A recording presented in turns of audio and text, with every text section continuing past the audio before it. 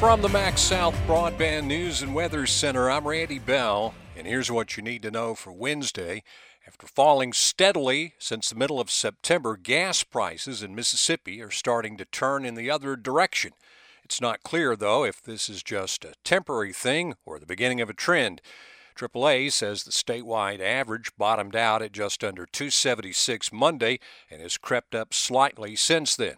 GasBuddy.com says gas is still selling for less than $2.70 at some stations in Philadelphia, as low as $2.75 in Carthage, and just under $2.90 in Kosciusko.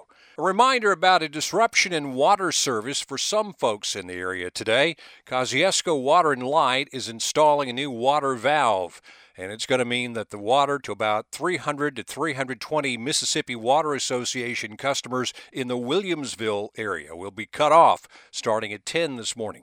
Service is expected to be restored later in the day. The Water Association gets its water from the Kosciusko utility. Even though organ transplants are happening more frequently in Mississippi, there's always room for improvement.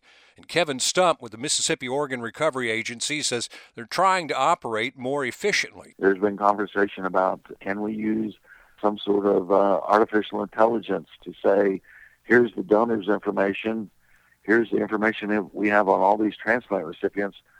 This is the best match. Stump says it may become a reality in the next 2 to 3 years. He says they're also moving closer to being able to transport donated organs from one state to another using drones developed at Mississippi State University. They have uncrewed aircraft they have designed and built that could fly anywhere in this country with a kidney, point to point, don't have to put it on a commercial airline, don't have to pray that the flight isn't delayed or canceled. He says Mora is seeking permission to use smaller airports to launch and land those drones. And in Jackson last night, they handed out the award for the top college football player in Mississippi. And the winner of the 2023 C. Spire Connerly Award is, from Delta State University, Patrick Shiga. The quarterback for the Statesman led his team to a 10-2 record this season and a spot in the playoffs, completing over 62% of his passes with only 2 interceptions, throwing for 32 touchdowns and running for 12 more. He becomes the third Delta State player to win the Connerly Trophy.